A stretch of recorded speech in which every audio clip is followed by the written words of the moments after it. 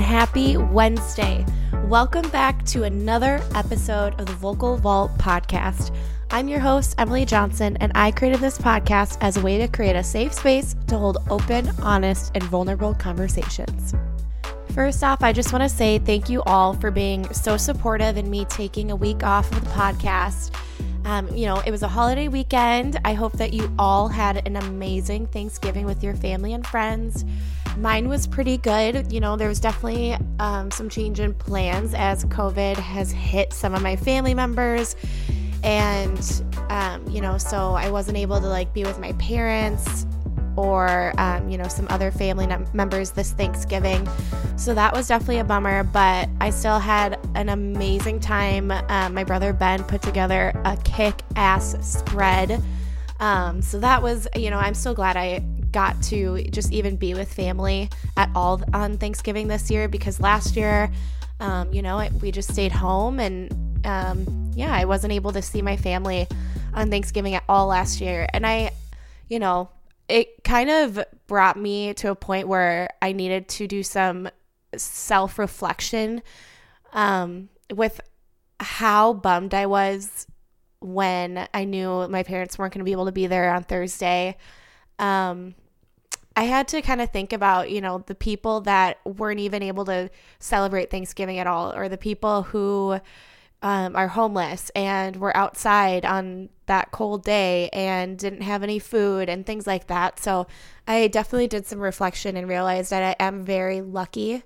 And, I am grateful that I was able to just even spend any time with family. And anyways, I think it's easy to, get really excited for the plans that you have for the holidays. And, especially in the world we're living right now with COVID and everything, sometimes things don't go as planned. And, that definitely kind of woke me up a little bit on Thursday morning. But I do have to, kind of take a step back and realize how thankful I am for the things that I do have. And even if I wasn't able to spend that day with the people I'm thankful for, I was still able to, make the most out of it with my brother and his family. And it ended up, all in all being a really good day. So I hope that you guys all got to, eat some turkey, get that stuffing, mashed potatoes, all the goodies. My leftovers are already gone. I have to say they were gone within 24 hours. So but that's typically the case over here. My dad always makes a hash the morning after Thanksgiving. And that's always the best way to eat the leftovers. Speaking of my dad, he is the guest that we have on for today's episode. I had such a great time sitting down with my dad just about a week ago. And, we kind of talked about his life growing up and how music kind of shaped his childhood and as he got older, and, kind of what things looked like for him as he entered the business world and when he got sick just a few years ago, and, kind of how that gave him a newfound perspective on medicine and hospitals and all of that. So it is a really interesting conversation to listen to. So I hope you guys enjoy. He shares some crazy dreams that he had when he was in the hospital, and a lot of times medications, or just even when you're sick and you're in the same place for so long away from your family, it can definitely start to mess with your head. And he shares a little bit about that too. So I really hope you guys enjoy this episode with my dad. I had a great time sitting down and recording with him. And I know that these episodes with my mom and my dad, I'm going to have and be able to cherish forever. And I'm just grateful that, we were even able to record an episode together. And I'll definitely hold on to that. So I hope you guys enjoy. Andy, let's open the vault.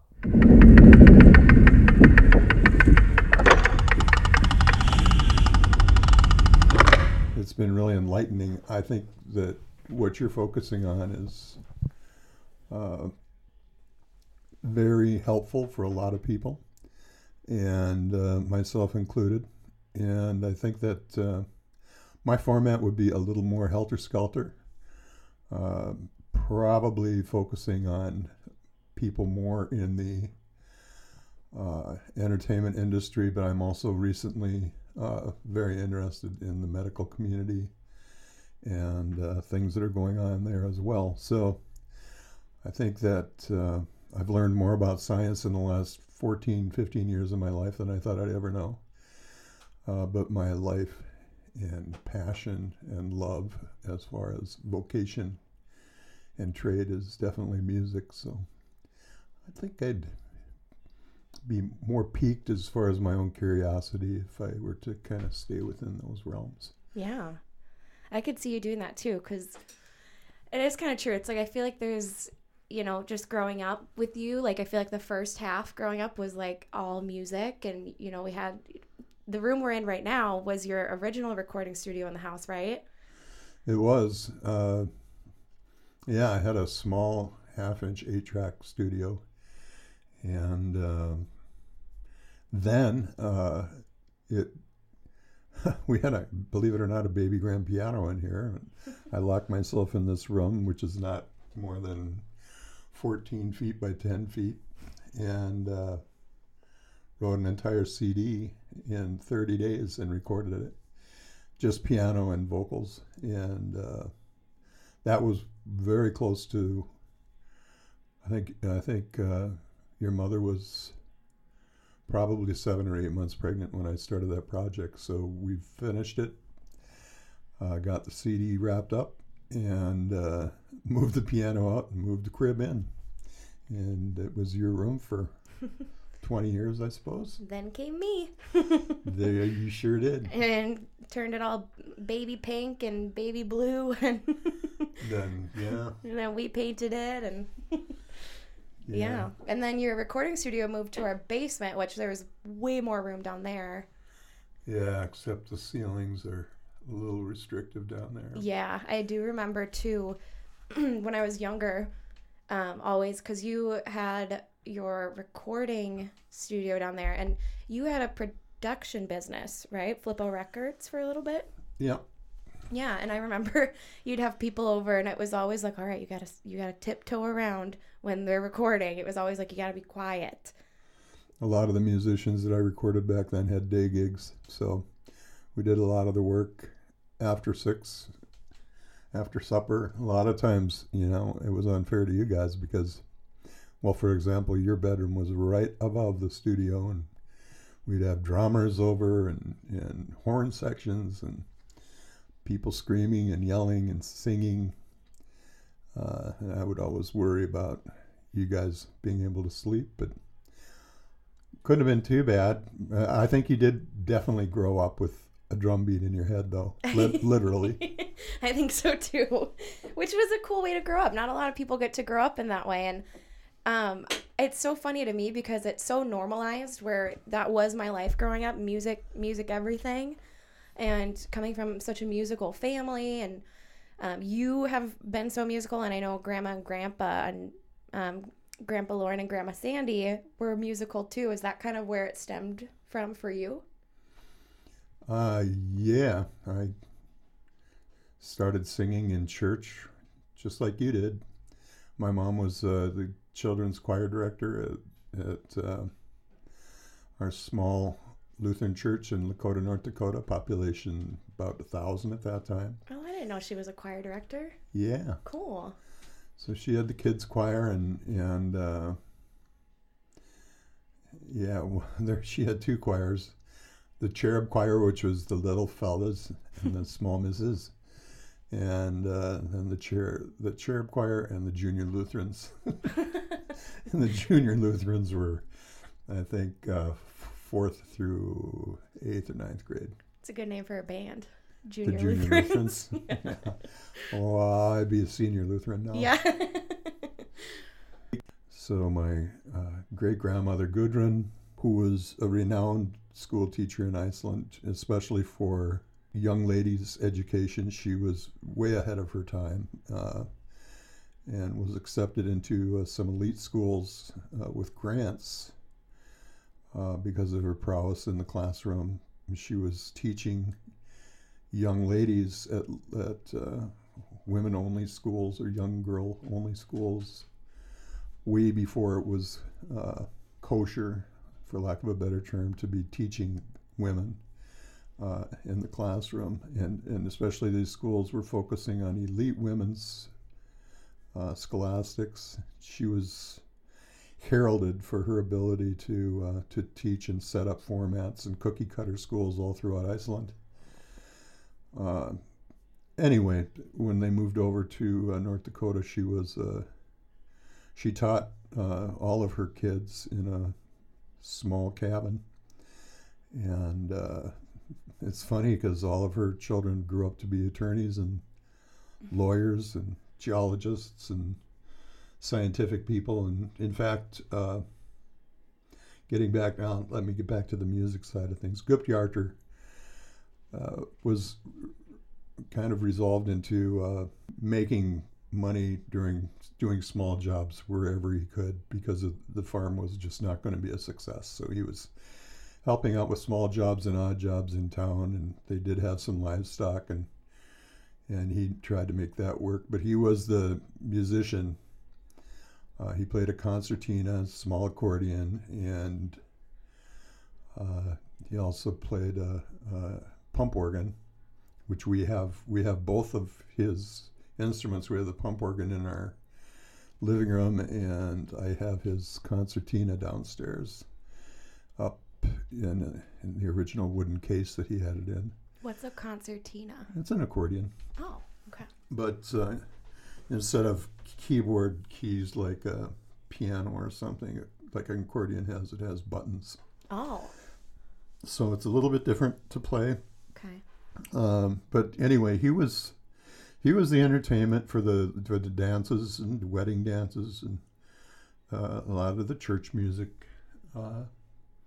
Guptjartur provided. He was a jovial, good-natured guy, and Gudrun was the teacher. In fact, when Gudrun passed away, and word got to Iceland that she had passed on, all the flags in the country were at half-mast for 2 days. Oh, wow. When she passed away, that's how renowned she was for her educational skills. And so that passed down to my grandfather, Einar, who played guitar and sang songs like "You Are My Sunshine" and kind of Midwestern 1920s through 1940s cowboy songs. He had a guitar and was very good at picking the guitar. And so I think that's kind of where Dad and Joni, my aunt, and my Aunt Linda all were very musical. They all picked it up from the Icelandic side and the Norwegian side. Grandma Helen Einar's wife, was very musical as well. So Dad carried his music on into polkas. He was a tuba player and damned proud to be a tuba player. One of the funniest things I ever remember seeing was Grandpa Mom and Dad were in Duluth in assisted living at the time. Mom had just had knee surgery, and she was in another assisted living facility recovering from her surgery. And Dad had somehow snuck his tuba over to this facility. I don't know how you sneak a tuba anywhere, but he had snuck his tuba into the chapel of the assisted living facility where they were having a church service, and they had a keyboard player and a flautist who was playing a solo. And the next thing I knew is your Grandpa Lorne came walking up right beside the flutist with his tuba wrapped around his shoulder and starts playing with her. It's not a great combo. Oh my God. And, I'm sure she and this accompanist had worked this out, Oh, yeah. Ad nauseum. They had their solo routine worked out, and all of a sudden this guy with a tuba comes and starts stealing the show in a church service, nonetheless. Not to mention he's like 6'7", strolling down. Well, yeah, and he was, he wasn't communicating that great at that time because he had had a stroke. Mm-hmm. But, bless him, he was not ashamed at all to play that tuba, regardless of where he was. So it was, I'll never forget that. It's hilarious. And Grandpa Lauren was he more into polka music? Like, as he got older, or was he always into polka music? Yeah, and after he retired, he just started writing polkas and waltzes and schottisches, and to the tune of like 600 different songs. I mean, if polka ever becomes the music of choice in society, we're sitting on a gold mine here. He's got none of his music have lyrics, but I don't know too many polkas that do. They're mostly instrumentals, but he had a infantile Band in the Box kind of program that when Band in the Box had first started. That's the one thing that always impressed me about Grandpa Lauren is he was always computer literate till his last days. He was able to Skype and work his computer and make music with it. And what did Grandpa Lauren do again? Well, I guess Grandma Sandy and Grandpa Lauren, what did they both do for their occupations when you were growing up? Like, what was their main roles? Mother was a homemaker, and Dad was an attorney at law and invested in a lot of properties, which made me into a lawn mowing conglomerate. So I made pretty good money at a young age mowing. I worked hard, always mowing lawns and working gardens for the church and whatnot. Quick interruption to introduce to you Sather Audio. Sather Audio created my intro music for this podcast and is my producer for this podcast. Andy Bjork is the man behind the scenes, and he knows how to do all the things, whether that has to do with a podcast theme, editing, production, mixing in any form. He is your guy. You can find him at Sather Audio on Instagram. That's SATHER Audio on Instagram. Yeah, he was, and he always had a shop away from home where he had started collecting cars when I was about 10. So antiques and restoration projects, and he was also a private pilot. So he had a fair amount of things aside from his attorney work that he did. He was a state's attorney for the state of North Dakota and also county attorney for a while. He was a city attorney for the city of Lakota. And he was also worked with estates and family planning, things of that nature. And Mom worked real hard around the house. She had a clean house always, and took the household engineering job very seriously, which played rough for my brother and I because we didn't really enjoy cleaning our rooms or making our beds or things of that nature. We would just as soon be outside playing ball or something. Sounds a lot like Mom mentioned Grandma Mary Ann was also a homemaker. Was Grandma Sandy like a little more strict about like causing a mess in the house, or was she kind of more laid back like Mom is? No, she's like the anti-mom. She was the exact opposite. But your mother had other things to focus on as well. She was making money and doing much more outside of the home in a non-voluntary capacity than my mother.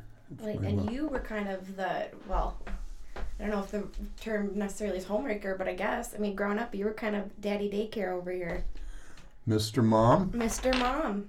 Yeah, at a time when it wasn't, I was a groundbreaker. It is. It really is. Yeah, so there was,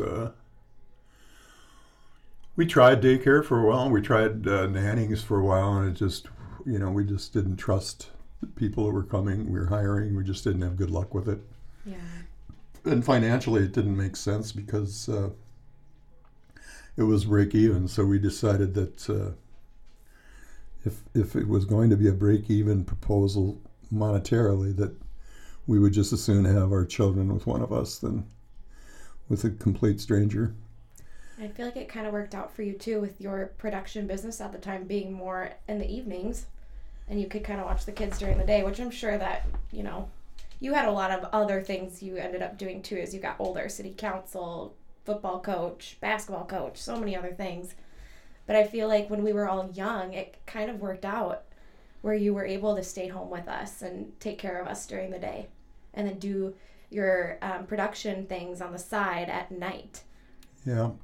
It was, I think the toughest part of that was when we were very young, and your brothers Chris and Ben were born fairly close together, and I was playing in a band at that time, and that was very challenging because I'd get home at 2:30, 3 o'clock in the morning. I'd have to unwind, because you'd just just get done singing 40 songs and you're all jazzed up. Yeah. and so I'd stay up and get the morning feeding done. Then your mom would wake up. I'd go to bed. Hopefully the kids would sleep for another 2 or 3 hours. Hopefully. So I could, get a couple hours of sleep in before they woke up, and I'd wake up and spend time with them. Well, at first it was just Chris, and when Ben came along, it was very difficult because Chris was not old enough to help. So I had really double duty with Ben and Chris. Probably not the best for Ben because he had divided attention, but at the same time, it was well worth it. I have no regrets. That was a big, just having kids was a big turning point in my life. It was, I was at the stage of my life where I was about ready to move to California and get a little more serious about music. Because it just wasn't happening. I mean, there was a great music scene here, but it was more of a cover band music scene or a hip-hop Prince type music scene, which I was not a part of. And the more glam rock or rock music scene was really out in California, Hollywood, Los Angeles. So I had the decision to make to become a musician and go for it, or to be a father and go for it, and there really wasn't room to do both. So I decided to go for being a dad, and have no regrets. It worked out wonderfully. I think the one thing that's cool too is like you still got to be a dad and still have music in your life, and then it became a part of our life, which is really cool too, because if we weren't surrounded by music growing up, I don't know that Ben would be off starting his, he's in his country music career, and Jake is such a talented musician. We're all talented musicians. I don't know that we would be there if we weren't surrounded by it growing up. So that is really cool that you could still kind of implement that in our family's lives. Well, it's good to hear you say that. I think it's an important language to learn, and you're right. You all do have that gift, and I think it's a more important gift than we even realize, because just of the nature of the relaxation and the natural therapy that can come from music.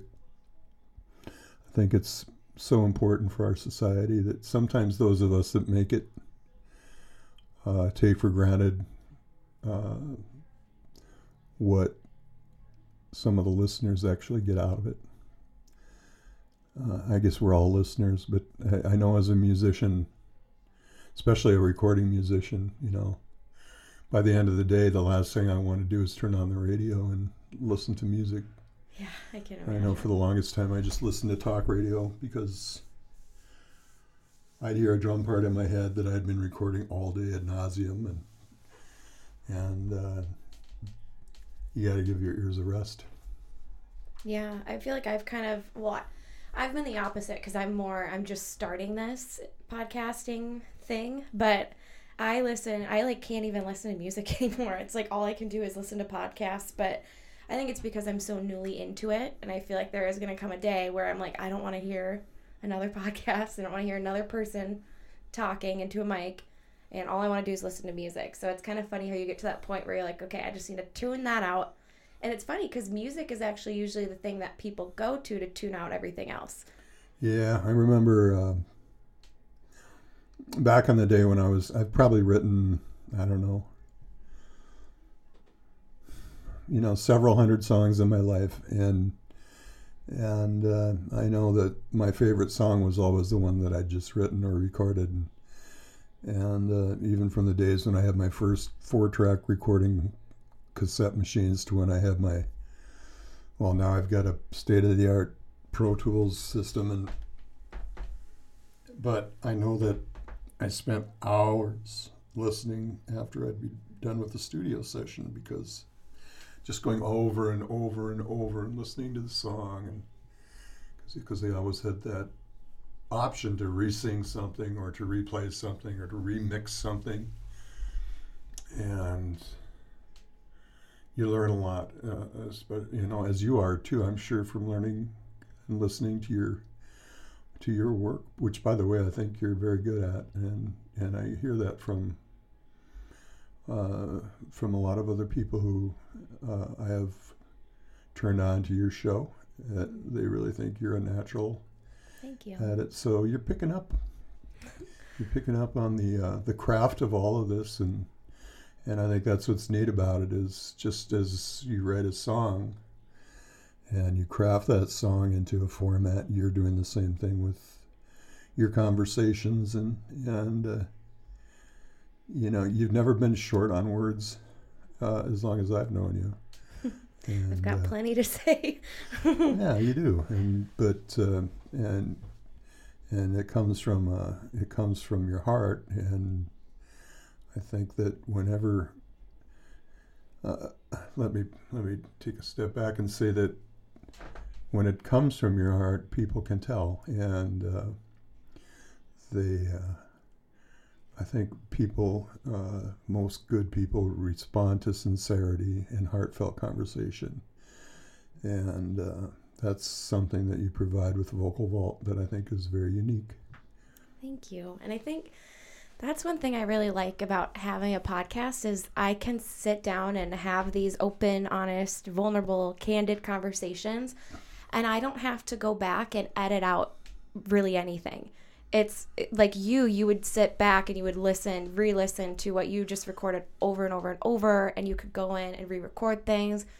Whereas I kind of just get to hit end record and, send it on over to my producer, and he puts in everything else, and then it's done. And I think that that's kind of my favorite part about it, is that with a podcast space, with this space specifically, with it being open and raw, I don't want to cut things out. So it's kind of cool to be able to just sit back and wait for the final product and be like, this is what it is, and this is why I'm doing it. And it's not to make it sound perfect. And, music is a different realm where you are producing a very specific sound. But it's cool to just be able to throw it out there and be like, this is the conversation we had, and we're not going to alter it. Shut the fuck up. How long were you waiting for that? Well, I was wondering how long it was going to take you to finish. So one of the things that I wanted to talk about, and we honestly have not talked about this conversation, you and I, at all, or what we were going to talk about today, but I have given it some thought. And one of the things that I'm glad we brought you up in your brothers the way we did, because I think that What's your neighbor's name? The drummer. I forget his name. I'm sorry. No, that's okay. Rob. Rob. Mm-hmm. I really enjoyed the conversation you had with Rob. In the regard that you both addressed going into something and just saying, yeah, I know how to fucking do this, but you were just kidding everybody, just going into it with a false sense of bravado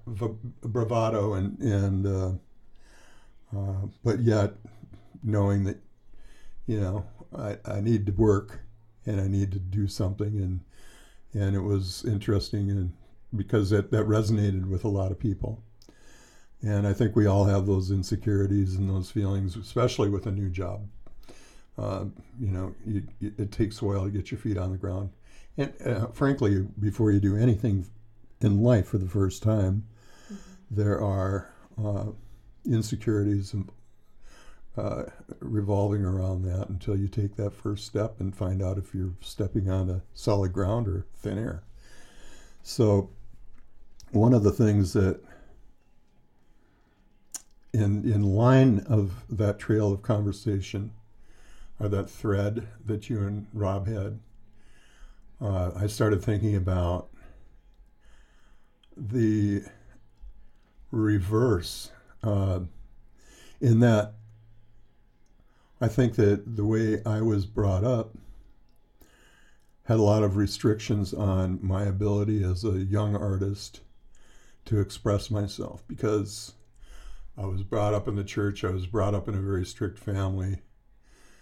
To write lyric with shit, fuck, goddamn,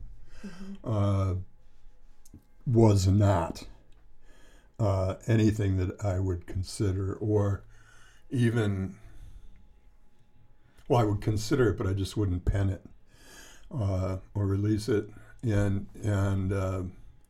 So I've been paying attention to a lot of conversations going on, especially on social media. And one of the things that I've obviously worked on is undoing a lot of those mental restrictions that have been placed upon probably more people in my generation and generations before me. And maybe in some regard, we all do that to our children. And we just progress generation by generation to undoing some of the preconditioning that our parents give us, and they had received from our grandparents, and so forth and so on. So undoing, I think, is an interesting subject, and one that I'm wondering if you've entertained at all, if you think that there are things in your upbringing that you've had to undo, or that you are considering. That's actually a really good question. I don't necessarily think that there's anything that I was taught growing up that I want to undo. I think there's, I think one really cool thing about growing up the way we did is like kind of going back to like how you were Mr. Mom, and Mom was the one who, the first, 10 years of my life went to work every day, and then you started kind of entering into the business world. But I feel like that was a really cool way to grow up, because it showed me that I can go out and do those things. But then it was like Mom's mom was a homemaker, your mom was a homemaker, but it showed me that there's a lot more out there that I can do, and it doesn't have to be not sitting at home. You're not sitting at home as a homemaker, but it didn't have to do with staying home. And that was something that, I mean, this goes totally off of the whole record of undoing. It was something that I wanted to keep with me as I grew older. And I saw how you supported Mom. And, there's a lot of like dynamics in relationships where, if the woman is making the money and all these different things, and that can kind of start to affect a relationship. And it never affected your guys' relationship that we saw as kids. And I thought that was really cool, because you were able to support Mom. She was able to support you in what each of you did. And it kind of became this like beautiful dynamic that you guys created. But in anything else, I feel like growing up the way we did, We grew up pretty similarly to a lot of families. And I think if anything, it just made me who I am. And there's nothing about myself that I want to undo. I think that one of the biggest differences between your generation and my generation is how we communicate, our social skills. We, as a generation, were by and large taught that children were to be seen and not heard.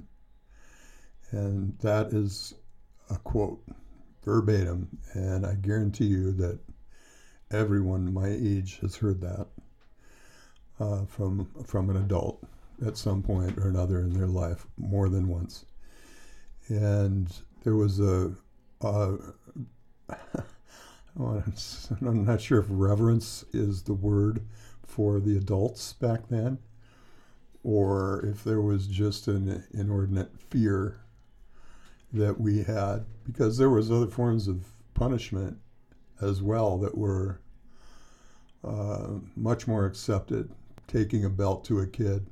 I was spanked by principals and teachers twice by a grade elementary school principal in a vault. and it's funny, but at the same time, can you imagine that happening today? Oh my gosh, no. No, and so I would never have dreamed of criticizing constructively or otherwise anything that my parents had done to raise me, or I could argue with my mother or my father and agree to disagree, but as far as disrespecting them on how they raised me or telling them what they should or shouldn't have done would have been very taboo. And I see in the generation now that the social skills, first of all, I'm very concerned because of the phones, and I've fallen into that trap as well, mind you. I know my head is, especially now that I really can't work much right now, and my head is in my phone a lot these days. But social skills are definitely something that concern me, and the lack of, I don't know if it's a lack of respect or just a forthcoming of what you would like to call honesty to people of my generation, but there is a willingness and an openness and an unabated will to criticize elders that never existed in my generation. Excuse the interruption, but I just had to shout out my girl, Olivia Garner. She is the mastermind behind my logo for the podcast and a lot of my content creation. I found Olivia through another podcast that I listened to, and she made the design process so seamless. I was so grateful to be able to work with someone like her throughout this entire thing because, again, this is my first time ever doing anything like this, and she made it just feel so easy. If you have any graphic design needs of your own, she has her own website, oliviagarnerdesigns.com, or you can visit her at Olivia Garner Designs on Instagram. So my father was a disciplinarian, so invariably, once a week or so, I would do something to piss my mom off. And Dad would come home, he'd hear about it, and I'd get the belt. And I usually got as many whacks as I was old on my bare ass. And at the end of that, I'd pull my pants up, usually with a tear in my eye, and give my dad a big hug, and that was the end of it. Knowing full well that we'd have another meeting next week, and same time next week, Dad. Pretty much. And, I just had this way of getting under my mother's skin and enjoyed every minute of it. But that was, that was the end of it. I don't think that, I knew fully well what I did and why I did it. Maybe why I did it, but what was coming. So for me, anyway, it wasn't a surprise. It wasn't. It was under a controlled environment. There were a couple of times where I did do things where my father would have taken after me, and fortunately, I was a lot faster than him.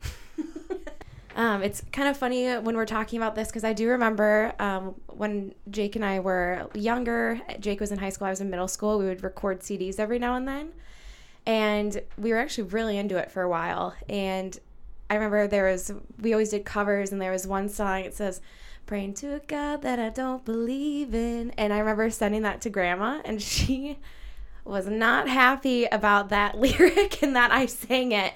And I thought about that when you were talking about writing music and all of those things, and how you had to be very kind of careful about what you wrote about. And I just remember it was like a cover of a song, and she was just like, "Yeah, if I can give you any feedback, I really did not like that lyric." And I was just like, "All right, Grandma, moving on." Yeah, that's a good example of some of the undoing that I'm dealing with now. It's and still, as involved in our church as I've been, I'm still cautious about that. But at the same time, it's real.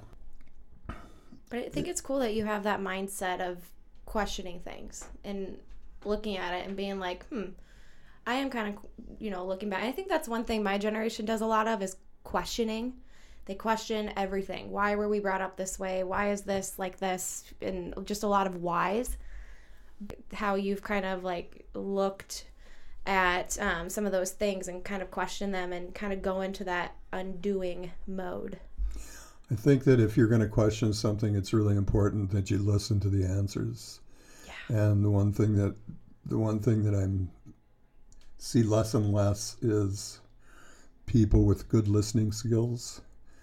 That to me is much more important than good speaking skills. Mm-hmm. And it will get you farther in life. It's impossible to learn when your mouth is flapping. But when your ears are open and your mouth is shut, it's amazing the things that you can glean from society or just from everyday living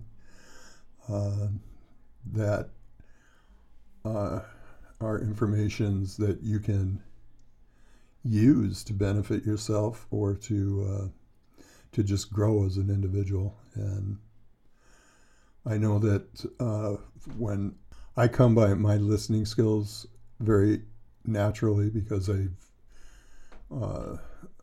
and oratory skills because I've got attorneys and doctors in my lineage. But listening is something that I've been complimented on time and again. As a council member, for sure, that was more than anything the skill that people appreciated is that I would listen and not only listen but discern what was being said and respond to the intent and gist of what people were saying rather than responding with my intent and my gist. Part of governing, though, is combining those. You're elected to have the intent of the people and the gist of the people, but there's always a compromise, and that's really what governing is about, and that's what relationships are about. Mm-hmm. Absolutely. And I know at the beginning of this episode, you kind of touched on, there's like two big things in your life that you've been pretty passionate about, and one of them is music, and one of them is science. And science was something I feel like and correct me if I'm wrong, is that something you kind of became a little bit more passionate about when you actually entered that world, when you worked in that setting? Yeah, I can't say that my passion was that type of science, but the business, getting to know scientists and scientific procedures and scientific logic, and how scientists think. It's a very literal world, and there is a great need for, especially when you're dealing with a customer-based scientific business, there's a big need for communicative buffers between clientele and the service providers or scientists.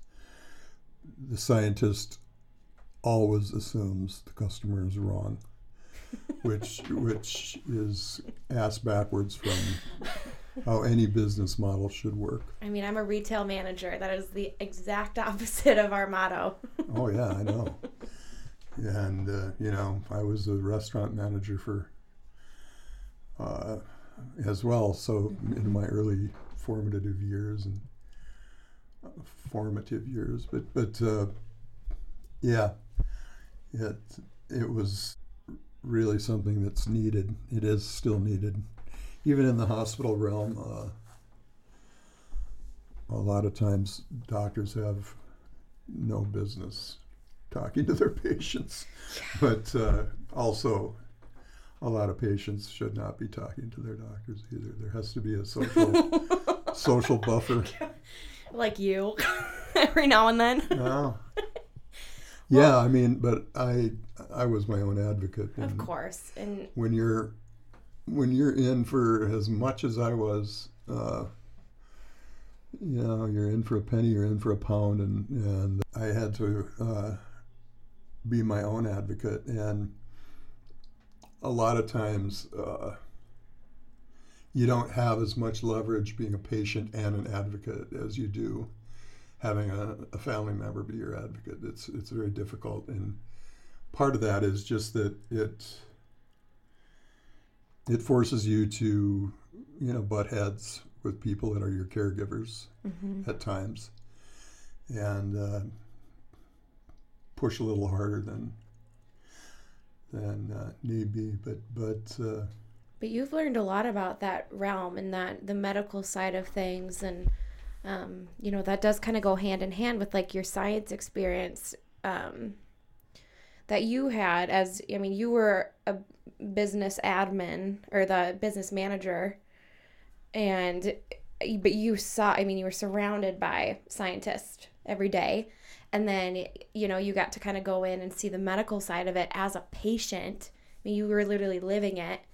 So, I mean, it's kind of cool in a sense where you got to actually like experience that firsthand and see how they make these decisions. And of course, I wish it could have been under different circumstances, but you did get to kind of see a lot and experience a lot. And I feel like you have a whole newfound sense of knowledge when it comes to the medical side of things, and being your own advocate. And there's so many people who end up in the hospital who can't even advocate for themselves, and they don't have advocates. And that's where we have to put our faith in the medical community and hope that they're just doing what's best for you. And yeah, I learned way more about that than I ever intended to. Yeah, absolutely. But yes, it's tell you the neatest. Well, I am really serious about, and I've to the point where I've started a rough outline. But the last 3 years for me have been just amazing. Really? Yeah, starting with getting sepsis, losing the function of my liver and kidneys. Being in and out of the hospital with encephalopathy, which is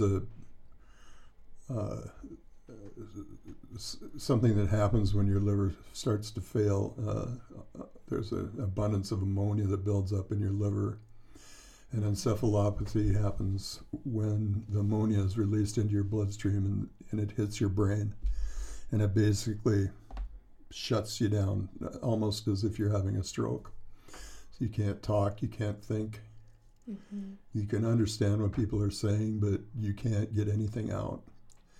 And I had 12 or 13 episodes of that where I was taken to the hospital. And is that usually when we would talk about your hemoglobin levels? Is that correlated, or is that different? Hemoglobin was more of anemic. Things like immune systems. But I do know you've had quite a few blood transfusions. You've had, oh my gosh, you've gone through the ringer. Yeah, the one thing that I'll say is, for everybody that's listening, I can't emphasize enough the importance of donating blood, donating anything that you can to help others further their lives. Mm-hmm. Heaven forbid something were to happen to anybody listening. Mm-hmm. The gift that one person can give, I should say gifts, be it a lung, a kidney, heart, liver, eyeballs, ears, eardrums. There are just so many profound gifts that can be passed on. And I wouldn't be here if it weren't for blood donors or organ donors, just plain and simple. So please give that some heartfelt consideration as you're thinking about it, because it's huge and something I'm eternally grateful for. So along that, I had surgery for a liver and kidney transplant last April. Was in the hospital for almost 4 months on and off. It's something that I had to prepare for a good 2 years of my life. I had to lose a lot of weight, get into good shape. You did. How much weight did you lose? About 165 pounds. Yeah, you did. And have managed to keep all that weight off. Mm-hmm. Your occupational therapy, I just have to say, is one thing I want to commend you on. Is I just seeing you like up and about and like doing the dishes and making coffee and making your meals. Like, I haven't gotten to see you do that for years, so it has been really. I mean, it is a blessing. And just to go off of what you said about donors, and Paige and I talked about this in our episode together where, she had a nephew who just had a heart transplant and you had just had a double transplant. And I just think it is important to consider being a donor, even if it's just a blood donation. Whatever you can do to help, I think is amazing. And I know that some people can't, and that's okay, but any help is much appreciated. But yeah, I just think that for you, the occupational therapy side of things has been awesome. Even just 4 months, 6 months now since you've had your surgery? Yeah. 6 months later, you're up and moving around. And of course there's complications. Like, you underwent a double transplant. That is a scary surgery. And, you said we were preparing for years, but no one can prepare you for the emotional toll that kind of takes when you actually start that surgery, especially for family members and everyone, and just you yourself being the patient. No one can prepare you for that. It's interesting because it's profound when you start thinking about it, because you know that you're wishing for a day that somebody else is going to die. Yeah. That in itself is really tough to grasp. Mm-hmm. And you're also not sure if that day is ever going to happen. I have B positive blood, which is not very common, but because it's not common, when it becomes available, you're put at the top of that list. And at one point, right before I received I knew I was going to get a liver and a kidney because the phone calls just started coming in. Yeah, I feel like that was one of the hardest emotional tolls was, gosh, I want to say it started about a month almost, or maybe a month and a half before you actually got your transplant. But I remember, like, you guys called me and you were like, okay, it's time to, kind of start preparing. Like, we've gotten a call, it could be happening. And then it was like that ended up not working. And then I want to say there was one more situation where there was one where you were there in the hospital, checked in. Yeah. And no. Yeah. So and that's heartbreaking for a family, for you as the patient. And yeah. I talk as family because I am the family member, so it's easy to talk about my experience. But I think the patient's experience is a lot more heavy. You're in it, and for us, like for family and for you to like have that be like, okay, you're this close, and then to have it be like, actually, no, it's not going to work out this time. It's kind of an emotional roller coaster. And then I want to say 2 weeks later, you were in, and Mom called me and was like, they are starting the surgery in about an hour. And I was like, I didn't know what to do. I was like beside myself. It's like, because a double transplant surgery is no joke. It's, it can go any way. And 16 and a half hours. 16 and a half hours. We had to wait for a call to say he's done. 3 different teams of surgeons and nurses, and there was a total of 32 people involved in that surgical theater. That's just amazing. So, yeah, that's and I should give credits to the University of Minnesota, who my renal and GI team there is just absolutely stellar. And yeah, as you said, there were some complications, but there isn't one liver or kidney transplant that is the same. And nor did they ever make it out that it would be, that it would be easy. In fact, they were kind of going out of their way to say, this is going to be the most difficult thing you've ever gone through in your life. And would you agree with that? Yeah. Yeah. I mean, my biggest struggle was coming out of, and I thought that all the bouts in the hospital with encephalopathy, I'd been hospitalized over the last 3 years, probably 12 to 15 times. Yeah, I mean, I think I said in like episode 1, I think the longest stint you were home for was maybe 4 months, maybe. Yeah, that sounds right. And so the most difficult thing was, and the craziest thing was when I first got sick with sepsis 3 years ago, and then the surgery.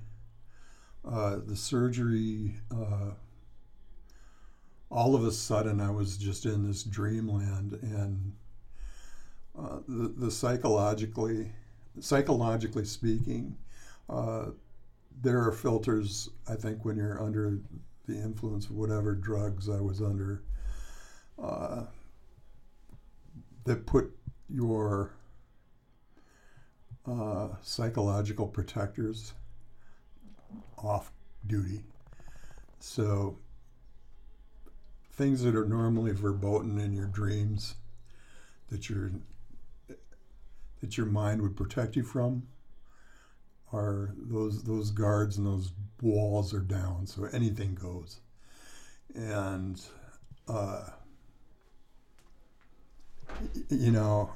My dreams went to some dark places. I was trying to kill myself over and over and over in my dreams because I had some nurse brought me an article in a newspaper that said your mom was dead and she had no legs. She died, and that I didn't have any legs. This was a part of your nightmare? Yeah, this is my dream. Wow. I don't know if this was a coma dream or a surgery dream. I don't know. So I woke up and I had been dreaming I was in this chair in the back of this huge airplane. And this is how dark it gets. There was a bunch of surgeons, doctors, and nurses all dressed in white in the front of this huge transport, like an Air Force transport plane. And I was in the back in a cage in this big metal chair, and I'm chained to the chair. And there are two levers to my left. One of them is to release the chains, and the other one is to commit suicide, to kill myself. And you couldn't get to the suicide lever until you got the chains off. So try and try and try. I'm trying and trying and trying. Could not get to it. This nurse brings back an article, again, another newspaper article, and it's about me.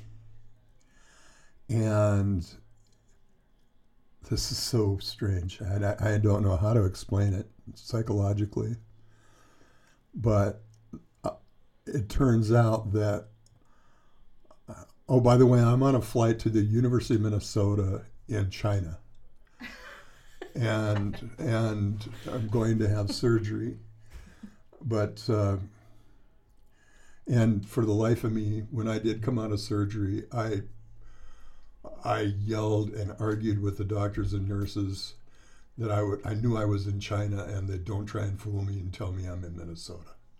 You actually did that? Yeah.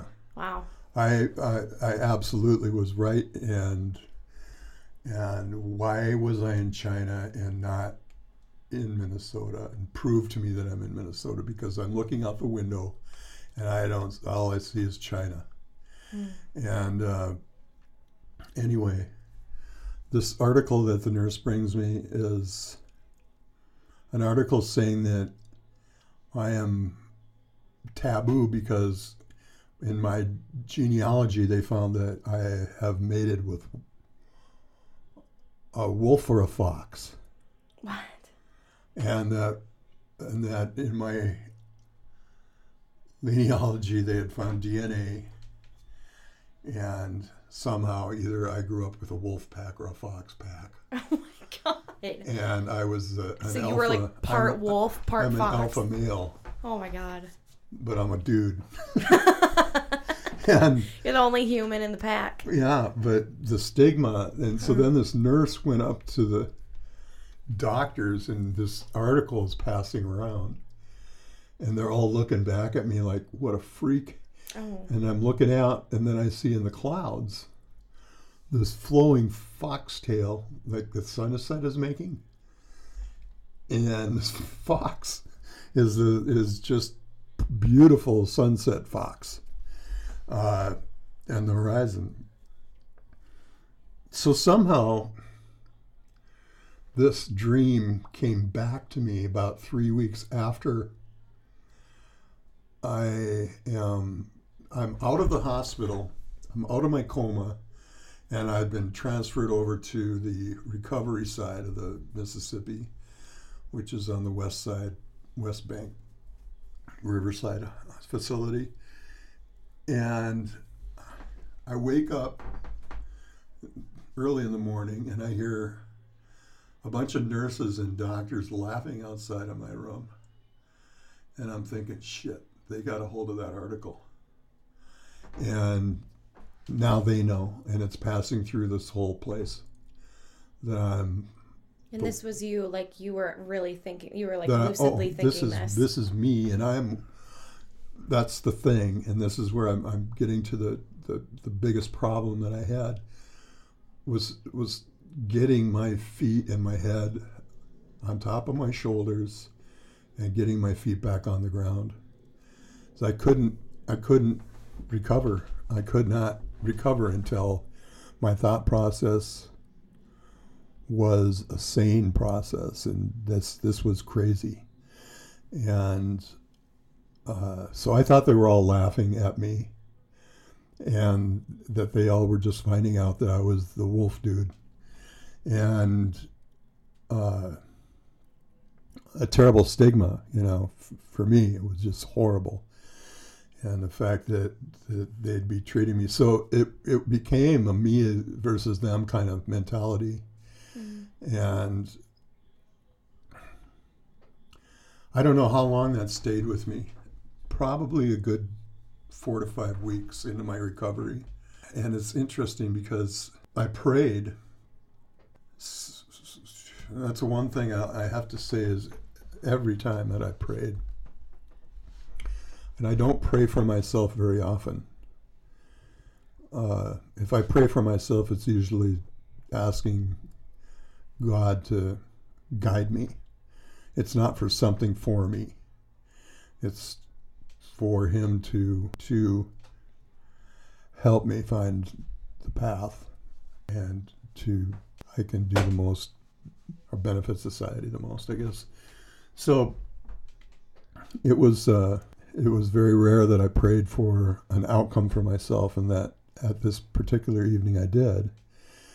And I prayed that I would get my sanity.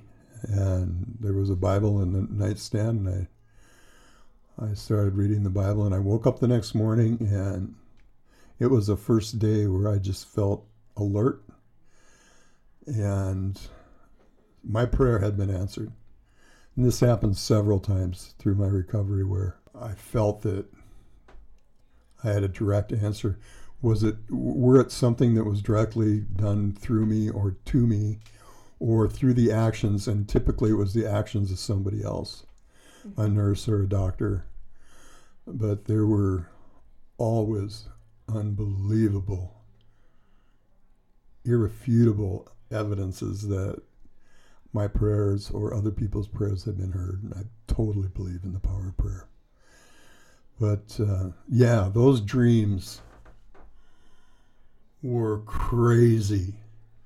The sepsis dreams at first were crazy because I was seeing clocks go backwards. And literally, that clock hand was going backwards, or it was staying the same and not moving. And a lot of paranoia with it. Mm-hmm. I thought that everybody had forgotten about me, mm-hmm. and that nobody was coming to visit, only to find out months later that somebody was with me 24 hours a day. Yeah, well, and also, I remember when you first came out of surgery, you could only have one designated visitor. Right. And that was hard because, so none of us could visit. And that was just during, the COVID era. But, you had been in the hospital even before then, and we all always kind of, at first, we all were always there, and then we kind of took turns, and then COVID hit, and that kind of went out the window. But I can't imagine feeling that way of, you don't have any support system, but come to find out, a lot of it can be induced from, these dreams that you're having, or even medications that they're giving you, I think can trigger a lot of that and your dreams. Yeah, it's been, like I said, an extremely profound experience. And I've learned a lot. I've learned a lot about myself. I've been at my lowest and my best, sometimes within 24 hours of each other. Mm-hmm. Yeah, thanks. This was a nice conversation. And maybe we'll do this again sometime, Ma'am. Absolutely. I'd love to have you back.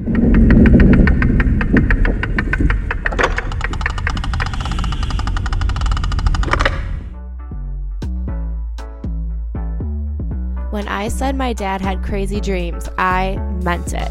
Those dreams were insane. I can't even imagine having those and how scary that must be to not be able to differentiate reality and dreaming in some of those situations. But he's home and he's doing well.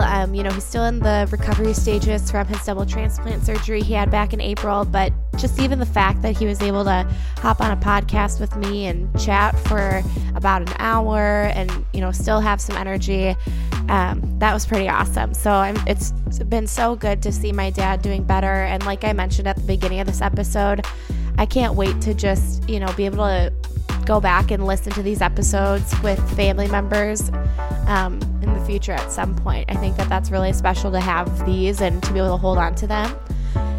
But if you were able to just take anything away, or if you enjoyed what you heard today, feel free to share this episode with a friend. You can share it through Instagram, through a message, whatever feels right to you. We also appreciate all ratings and reviews on Apple Podcasts and Spotify. Written reviews are very helpful for our algorithm and getting this podcast out there, as I would like to reach more and more people. So I encourage you to leave a rating and a review and hit the follow or subscribe button on either Apple Podcasts or Spotify. Well, that's all I have for you guys today. And I, again, appreciate you so much for letting me take a week off. And I can't wait to continue to bring you guys some more content. And we will see you next Wednesday.